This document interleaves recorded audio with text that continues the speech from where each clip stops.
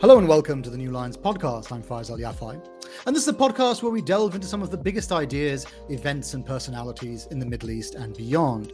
Today, we'll be talking about Arabic literature in translation.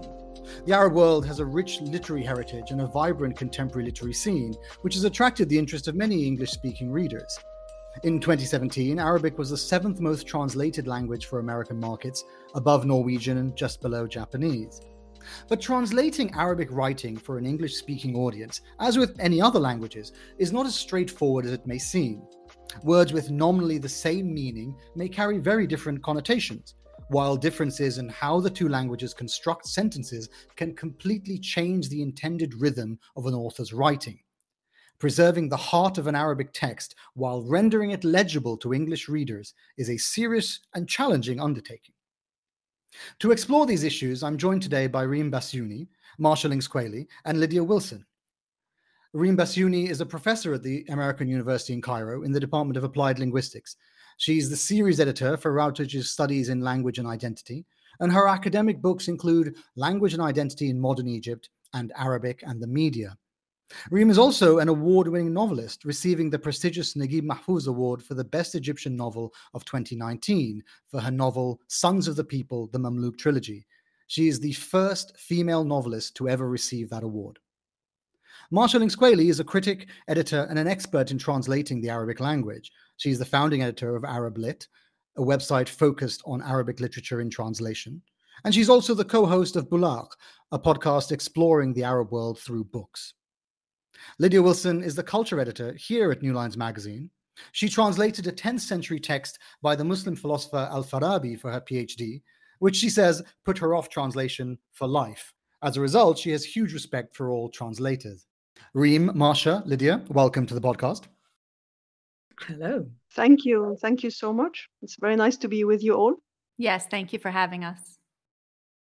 Reem, your books are quite clearly set in their own cultural and national context, spanning a huge range of historical periods.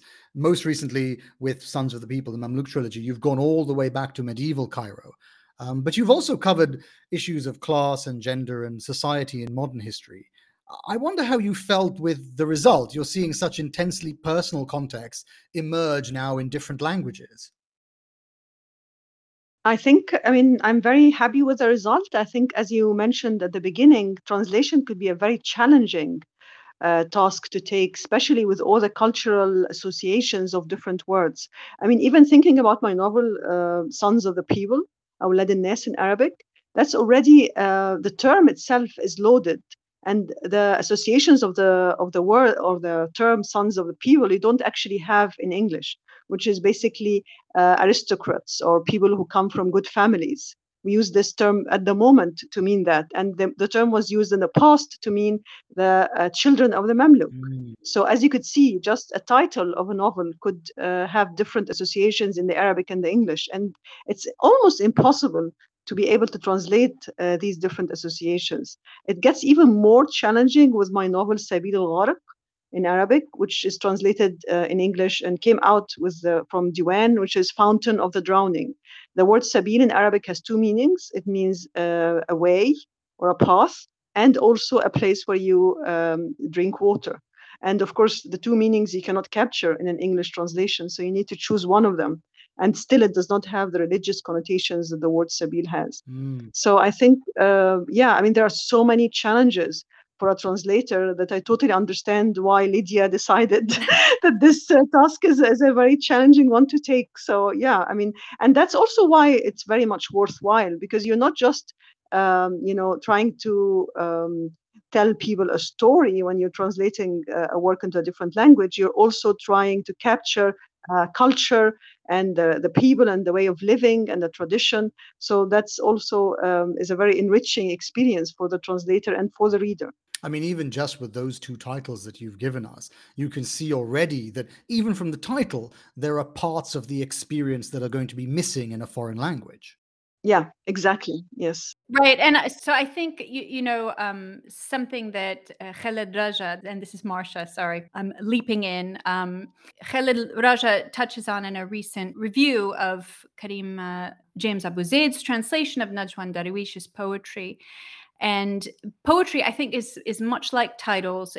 In the prose itself, I think you can expand, right? So you might gloss over to include these meanings in a sentence, in a longer prose sentence. You wouldn't say, fountain / path / you would enrich the sentence, but in a title it is difficult to convey multiple meanings, much as it is in poetry. And I think Khaled Raja, in going through and detailing Karim James Abu Zaid's translation choices as he translates the Palestinian poet Najwan Darwish, shows how, yes, sometimes when there are religious connotations, Karim adds in additional words. He moves things around in the poetry, attempting to capture not just this sort of word for word translation, which doesn't work, I don't think, with any language, but trying to give you the move over the spirit of it, give you the same feeling, give you the same thoughts, resonances, sounds as you would have.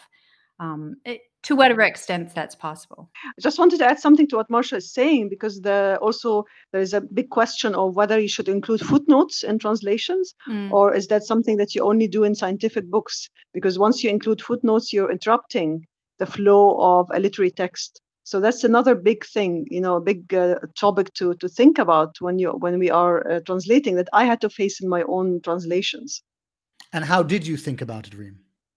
My translator, Roger Allen, he, for Sons of the People, he did not think that footnotes are a good idea for a literary text, because they basically would interrupt the flow of the fiction. And so we decided not to have footnotes.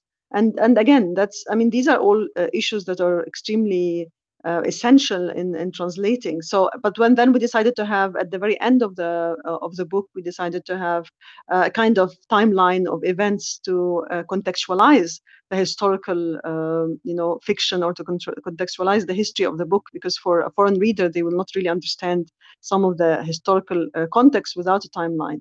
So that was another issue that was important. Yeah, I mean, it's quite complicated. Before we started the podcast, Reem and I were talking about some historical events in the 20th century in Egypt, and it's quite difficult because some of those events, as historical events, have particular resonances with audiences. And when you take the audience into a different language, then the audience doesn't feel perhaps that historical connection with what's with what happened. So there's a tendency perhaps to have to explain it in some way so that people get the emotional component behind the historical event. Sure. I totally agree with that. Yeah. Lydia? And Reem, you've also worked on language and identity in your research, though within an Egyptian context rather than between Egypt and a different language. And so you are used to thinking about how choices in language can signal very important things culturally. Do you think this academic work makes a difference as to how you think about translation? Yes, for sure. I mean, it does influence very much my writing in different ways. Actually, since you're talking about language and identity, I have a novel that hasn't been translated, which is Love Arab Style, Al-Hubb al-Tariqa al-Arabiyya. And the novel deals with identity of Egyptians and the identity of Arabs. And Faisal and I were talking about, different identities of Arabs before we started broadcasting. And it's fascinating how Arabs perceive each other, how Arabs look at each other, what are the associations that one has with one's identity, especially with having one language, but the language has different dialects and different, accents. And this also means that we have different ways of speaking. Sometimes there are words we might not understand, but yet still we think we speak one language and we're unified by one language in the Arab world. So that's already very challenging, let alone when you think about the challenge of translating. And that's another challenge that I'm very much aware of as a linguist, especially as a sociolinguist. Do you think that very cultural specificity of that novel is precisely why it's the only one that hasn't been translated?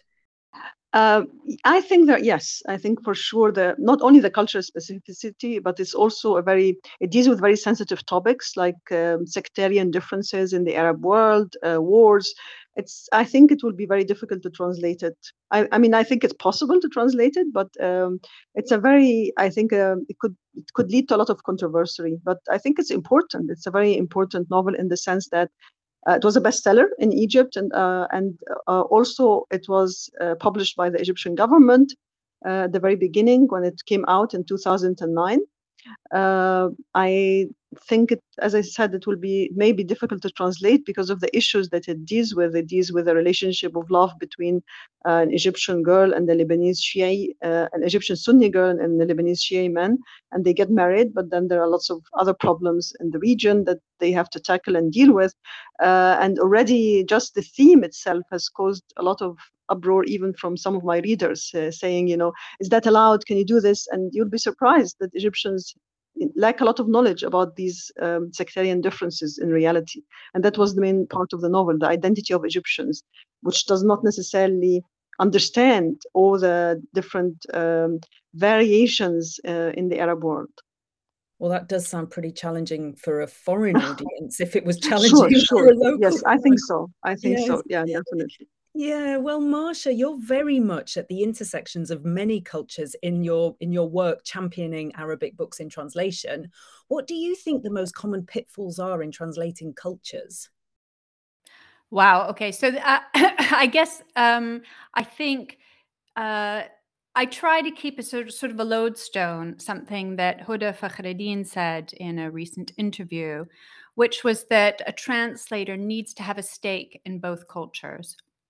So I think just generally the biggest pitfall is that people look to being bilingual without looking to being bicultural, or looking to really sort of engage the novel and its context, or the poetry in its context fully. Or, also, I mean, there are really sorts of all manner of pitfalls. I think the relationship between Arabic literature and English literature, when it comes to Arabic into English translation, has developed tremendously over the last 50 years. If you read some translations from 20, 30 years ago, you'd be really stunned at how bad some of them can be. And some of these projects that are pretty recent, that we look back at and wonder how did this happen? Some of these bridge translation projects, where there's a sort of quote native informant who makes a rough copy of something, and then they hand it off to the writer whose name is on the front cover as the translator, who doesn't necessarily know any Arabic at all. So I think actually the field has changed so drastically in the last 40, 50 years that I think it's almost unrecognizable. You've given me a little clue as to why I did find my PhD so hard. Maybe I didn't have that stake in Al-Farabi's philosophical culture. Well, I think you looked for a very difficult way, and I mean, for me, my first several translations were middle grade and young adult novels, and since I happen to be very childish, which I'm actually Sunya Nimr, the Palestinian author who I'm very close to, and I'm working on the third of her books that I've translated. She's this immensely formidable academic and author, and a little bit scary when you meet her for the first time. But she's also very much like, well, I write YA novels because I'm still 16 in my heart. So. Oh, I love YA literature myself. So that's a great thing you're doing. And it's such a large part of the market, isn't it? It's important for everybody, not just children. Yeah, I think, when you see YA literature, or at least when I say, women in their 30s are apparently the largest market for YA literature. But I think, it communicates something about this book is going to be enjoyable for you. And I think that sense of delight is something that I really enjoy. Well, I'm curious about that. How do you feel as it differs in Arabic, the Arabic in translation? I mean, do you read much YA in English? I do read YA, and I read YA as widely as I can, because, like, I really have sort of taken this as my, as Huda Fakhreddin says, I need to have a stake in the literature in both languages, in multiple cultures. So yes, I'm very engaged in YA in Arabic. Um, which is a more it's an you could say it's a nation field, but it's not really. So kids used to read, Nabil Farouk and Ahmed Khalid Tawfiq, and books that weren't called YA, but weren't marketed as YA, but really were fun thrillers, horror, etc., genre novels. Now more books are self-consciously marketed as YA, and yeah, there are big differences between the two. Many YA authors in Arabic complain of not being as free as their peers in some other languages in terms of being able to write about sex and lust and relationships and that sort of thing. Lydia, I want to go back to your translation of Farabi, but because we said it in the introduction, but this translation you did, the enumeration of the sciences, this philosophical work from the 10th century, it must have been, I mean, a major undertaking. And so when I said at the very beginning that you didn't like translation, or you subsequently stopped liking translation, I wondered what you meant by it. I need to point out at this point that the enumeration of the sciences isn't very long, so it's not it's not like translating the works of Aristotle or anything. The actual text I did was fairly short, but yeah, translation is always a struggle, obviously, and the results are always inevitably a compromise. And I think we've covered a little bit about that already. And Reem, your examples about your titles were very illuminating. But there are very many things packed up in that. One choice that you have to make is between the literal and the lucid. And of course, as you said, Marcia, you can't do word for word translation. Nobody can. The results aren't intelligible in another language. But when you're doing something like philosophy, you really have to aim for something fairly straightforward translation, shall I say. It has to be fairly literal, because you're trying to get across the point of a philosophical argument. But yes, you do need it to be comprehensible in the target language. And then the second thing, of course, is that you have to, well, you don't have to, but a major challenge is to get across the authorial voice. And that's a totally different challenge on top of the meaning. You have to kind of choose between preserving that authorial style, but making it feel natural in the target language. And that's not always very easy. And then on top of all of that, of course, there's the word associations. Reem, you talked about Sabeel, and the cultural references, like the religious connotations to Sabeel that we might not have we don't have in English, on top of the literary sense and style. So all of this, I guess I just felt it more as a huge pressure and an inevitable failure. I think that's how I feel about translation, that I am inevitably going to fail. But thank you all of you out there, or every translator in the world I want to thank at this point, because I read so much in translation, not just from Arabic, from a lot of different languages that I would not have any access to. So I'm glad some people fight the good fight. I want to add something to what Lydia is saying, because I think she echoes very much what Roger Allen said, that a translation is never finished. I think that's a very good quotation. It's really never finished. I think that's perhaps what was the challenge for you as well, because the text is never ready, really. Yes, and there's always a different choice you could have made, and on a different day exactly. you might have. Exactly. Yes. Yeah. Did you feel, Reem, that your voice was transferred to the English versions of your book? I was really lucky with all my translators. I mean, I did have 3 novels translated before Sons of the People. And Sons of the People was translated by, the renowned translator, Roger Allen. So, and I also had Melanie Madigo. She translated my novel Mortal Designs, which was about social class in Egypt, political, social changes that were happening in Egypt in the year 2010, just before the 2011 revolution.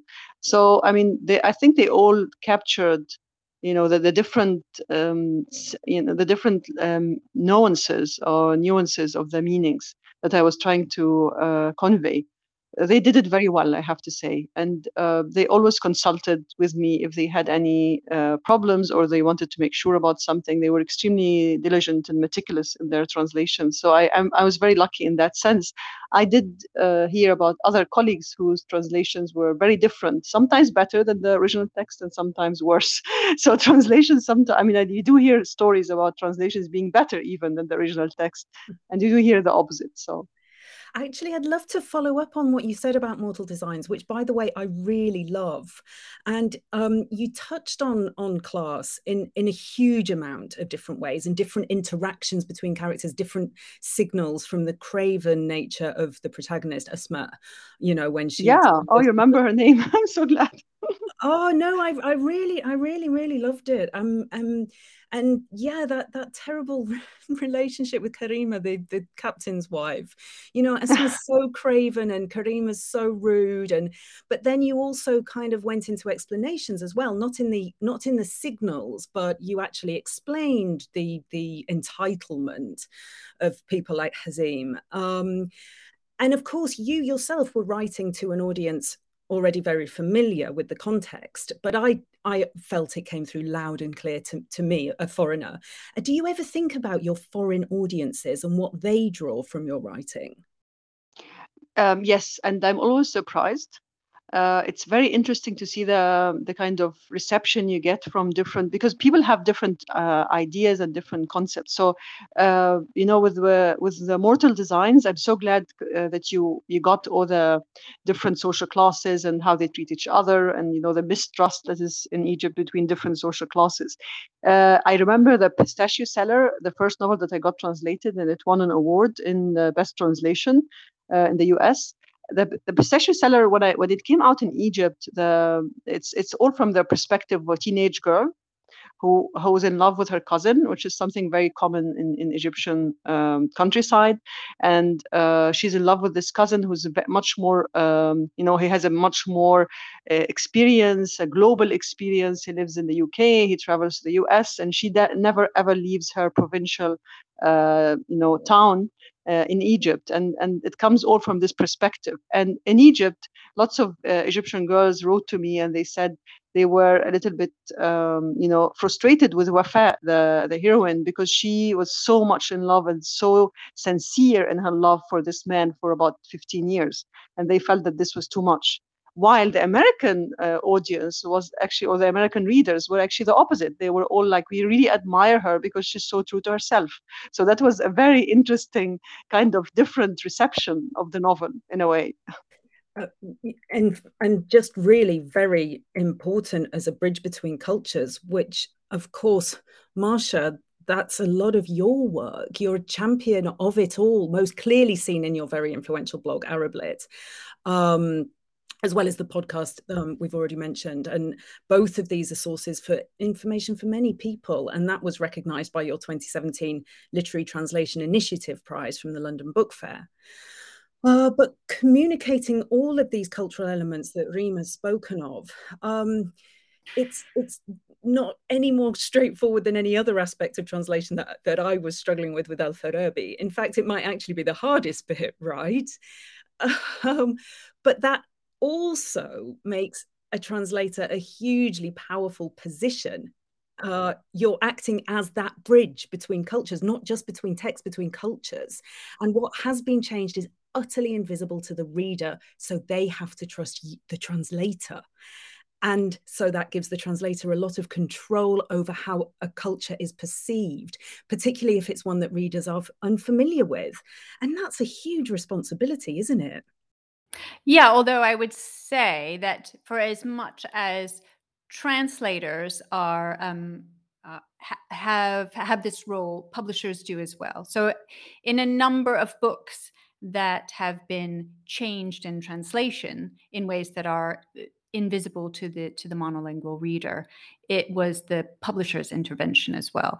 So yes, the translator is in this sort of pivot, is in this sort of both this low paying, terrible working conditions, low prestige position, but also a position in which they do wield a lot of power. It's a sort of a contradictory position, I think. And actually, Marcia, you wrote an essay for us at New Lines about how that power is often wielded by translators of Arabic text in ways that just confirm preconceived notions Westerners so often have about Arabic culture. And this can happen particularly around sex and particularly around women, can't it? Right. And but I think that this goes for a whole, there's a whole sort of spectrum that goes into a book, right? There's not just the sort of the lone translator. A book is always a group project. So there's the cover design process, and the cover design can, I think, be one of the places for the greatest pitfalls. Adam Taleb has this beautiful presentation that he does called "Translating for Bigots," and I think you can see sort of much of the cover design was trying to, like cover design does in general, trying to mimic popular books. So starting to give the visual language that people associate with bestsellers, multi-million selling copies. So for a while with Arabic literature, particularly women's literature, this was this, saving Muslim women genre, this Not Without My Daughter genre, which was quite popular, sort of inside the harem, behind the veil, etc., which these books did sell in the millions of copies. So a story written in Arabic translated into English may have nothing to do with those books, but the publisher is often trying to use the sort of visual tropes of those popular books, those best-selling books, which is, a woman whose face is entirely covered except for her, kohl-rimmed eyes. In order to sell the books, also to use all this sort of, there's this wonderful French study. I don't know that any similar study has been done in English about jacket literature of Arabic literature in French translation, and how often the word taboo and first, etc., are used. So I think there's not just the issue of the text being translated, but the book as a whole object, the text on the back, the cover, the title, if the title is changed. Yeah, it's what Genet, the French literary theorist, called paratext, everything but the text, how much it informs your reading.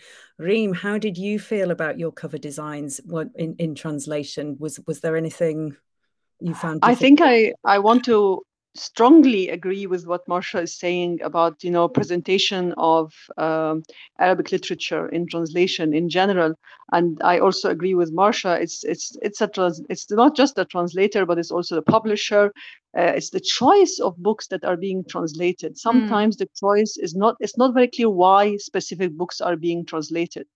Some books are being translated because they won prizes, that makes sense, or because they are bestsellers in their country. And these are very few, by the way. But most of the books that have been translated are already books that deal with these issues. So the content of the book is already issues that are, in my opinion, not necessarily the main issues that are, causing problems in the Arab world in general. So, for example, in my novel Mortal Designs, I didn't deal with, sexual prohibitions or taboos or what covered women. I dealt much more with how women from different social classes could really harass each other and could cause a lot of problems for each other. And that's a problem that I see around me much more than the oppression of women by men, which is something that we have so much of in literature and translation, to be honest. So I do agree that I don't think that, and this is a big statement to make, but I still do not think that what we have of all the Arabic literature and translation presents the real problems in the Arab world at large. We still need a lot more translations, a lot more publishers who are bold enough to translate novels that somehow reflect everyday lives of people in the Arab world at different historical periods, and try to deal with them as humans, not the other, and to try to deal with them as people who are not devoid of choices, but people who do make choices every day of their lives. So I think for me, this to follow up with what Marsha is saying, this is a big issue that I saw around me all the time. It is a constant problem, isn't it? I mean, Marsha, that essay that you wrote for us, it covered so much ground. And you also, in some sense, gave the feeling of the writer being translated, and Reem, you can correct me if I'm wrong, but there's a certain sense that writers can be victims of translation. And you mentioned, Marsha, the experience of the Syrian novelist Khalid Khalifa, Right. and the translation of his book In Praise of Hatred.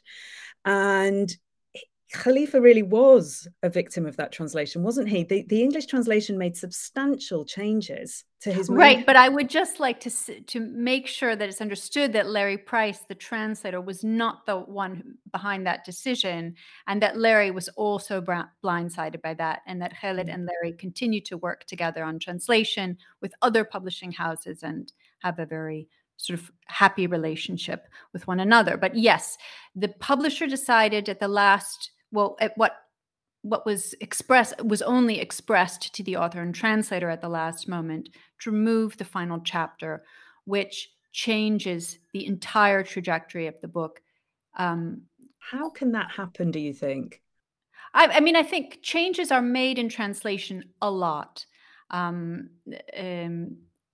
Although generally speaking, the ones that I know of where books are changed a lot in translation, Rabia Madhoun's Lady from Tel Aviv is changed a lot in translation, but Elliot Kola, Rabia, and the publisher all worked together and made those decisions. I think Abdul Khail's Throwing Sparks is changed in translation. I believe that the translator, the author, the publisher all made those decisions together. I think it is, but there are occasions when someone in the process or multiple someones are blindsided by this. In the case of Girls of Riyadh, it was Marilyn Booth, the translator, who found her.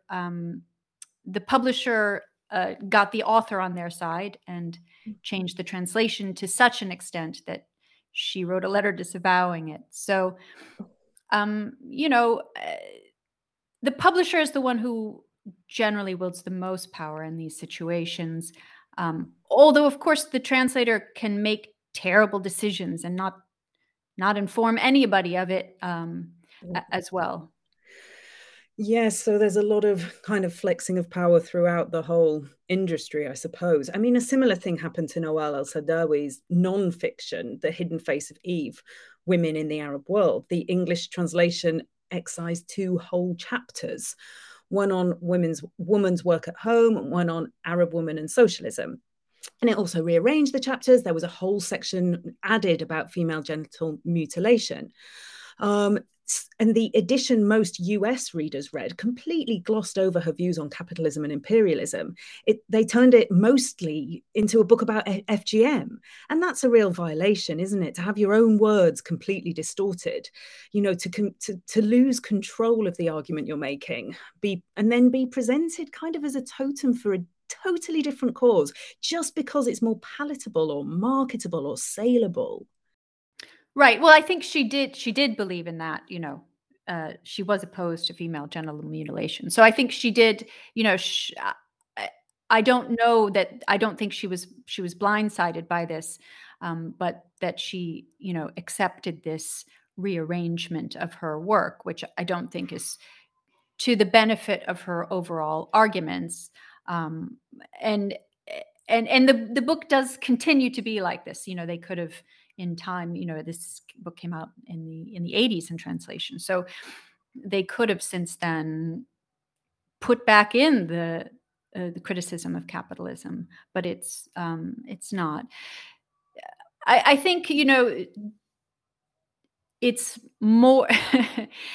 It does still happen, though. I mean, Khalid's experience is not long in the past. Publishers looking to make money, and they have an idea about what sort of book is the best sort of book. And Reem, do you know of any Arab writers who've refused translations of their work because of fears that might happen? Or is it something you worried about? From my experience, my experience was really good. As I said, I have so far 5 novels translated, and the 6th is on its way.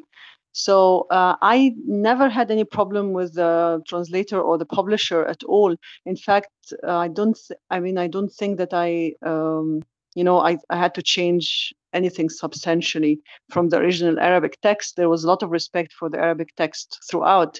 But however, my publishers were different from, commercial publishers, other commercial publishers. So I don't know whether in other, but I can imagine that this could happen for other authors. And bear in mind that from hearing from different author friends, there are authors who don't know any English. And so what happens at the end is that you get someone who decides on the translation, and then someone who decides on the editing process, and everything happens, and the author is not even aware necessarily of what kind of the substantial changes, because it's very different if you know the language and you're aware that, okay, we're changing one word, we're changing one sentence, or if someone is telling you we're changing this paragraph, but the change could be so substantial that it's almost different meaning altogether.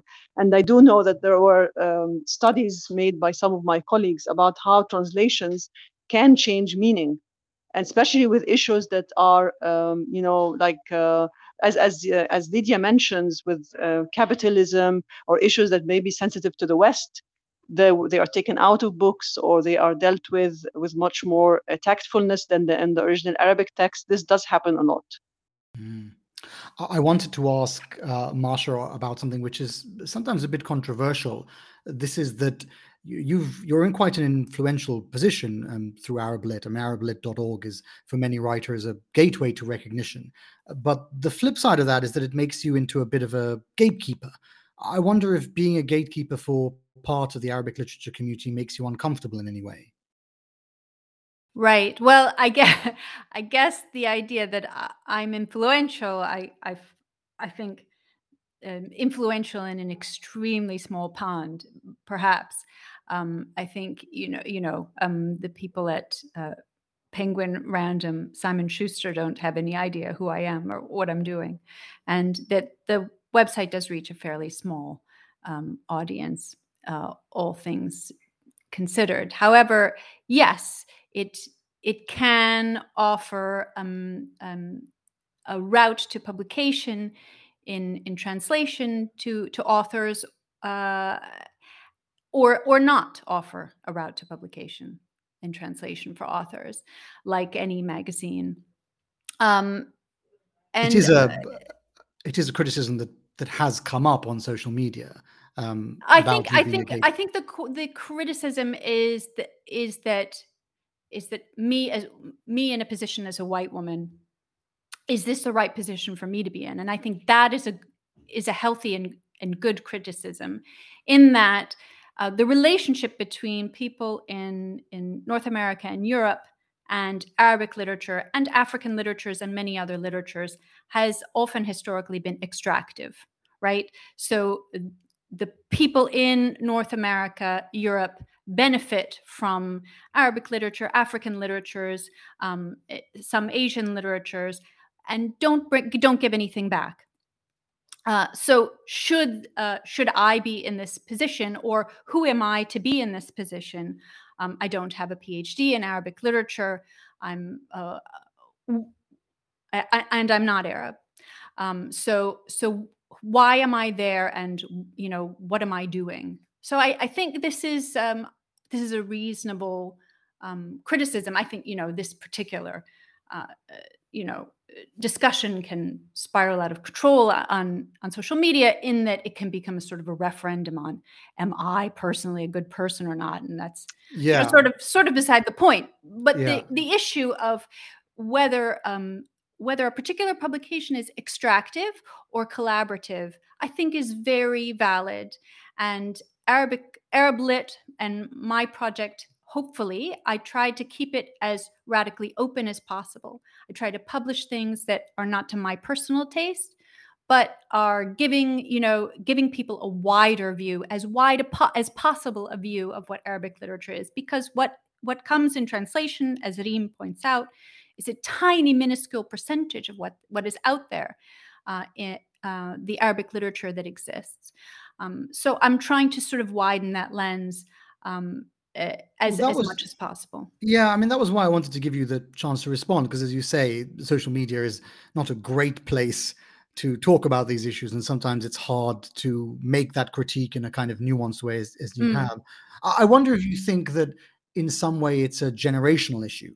That was how the poet Hind Shufani explained it to me. She said that the criticism is coming predominantly from younger writers who look at, let's say, more established writers and say, well, they've benefited from the imprimatur of the West, let's say. And so the criticism is really one of access, even though it sounds like identity politics.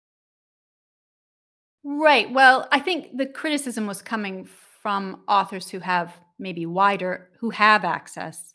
But that aside, I think whether or not, however the criticism is meant, or wherever it comes from, I think it's important to ask, who are these people behind this magazine? Okay, it's a magazine called Arab Lit.